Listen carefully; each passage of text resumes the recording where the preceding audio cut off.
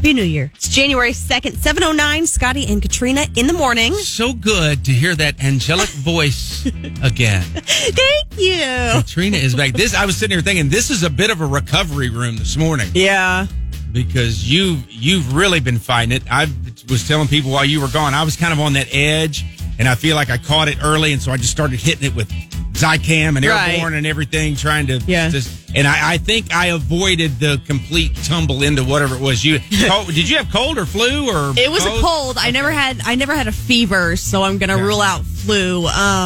But it was harsh. And I was thinking while I was couch ridden for 5-6 days, I don't think I've been sick in a long time. Yeah. And so I think it hit me even harder, like, oh gosh, I can't do anything. I can't breathe. I can't talk. Like that makes me wonder. I was thinking about this, maybe I thought of it out loud, that this one thing I remember we did mention, there's a whole new section of medicines these days, which is when you first start to get something and it's trying to either prevent it or shorten it, kind of like the Zicam and that sort of thing.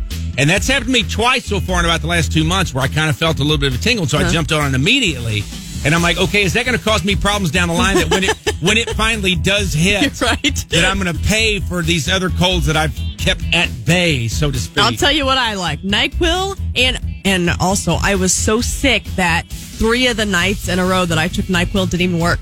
I woke up like 6 times during the night. So that's how I felt. But Theraflu, the packets that you dump in warm water, it's like drinking tea, but you're drinking medicine. Nice. And it's fantastic. I am also a NyQuil devotee, and I was thinking I took it one more time last night. Yesterday morning when I woke up, that's the best I felt waking up in several days. But I thought, one more time just to be sure. So I was going to bed, and my NyQuil bottle is almost empty, and I had bought a new one the other day. And it reminds me of when I went to bed on New Year's Eve, probably 8:30 or 9 o'clock, and I poured one more, and I was thinking, of course, that's as much alcohol as I drink anymore. Yeah.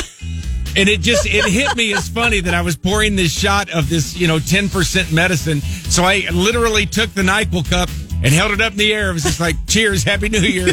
Boom. And threw it back. So that was my celebration. Woo! On the 31st was a shot of NyQuil.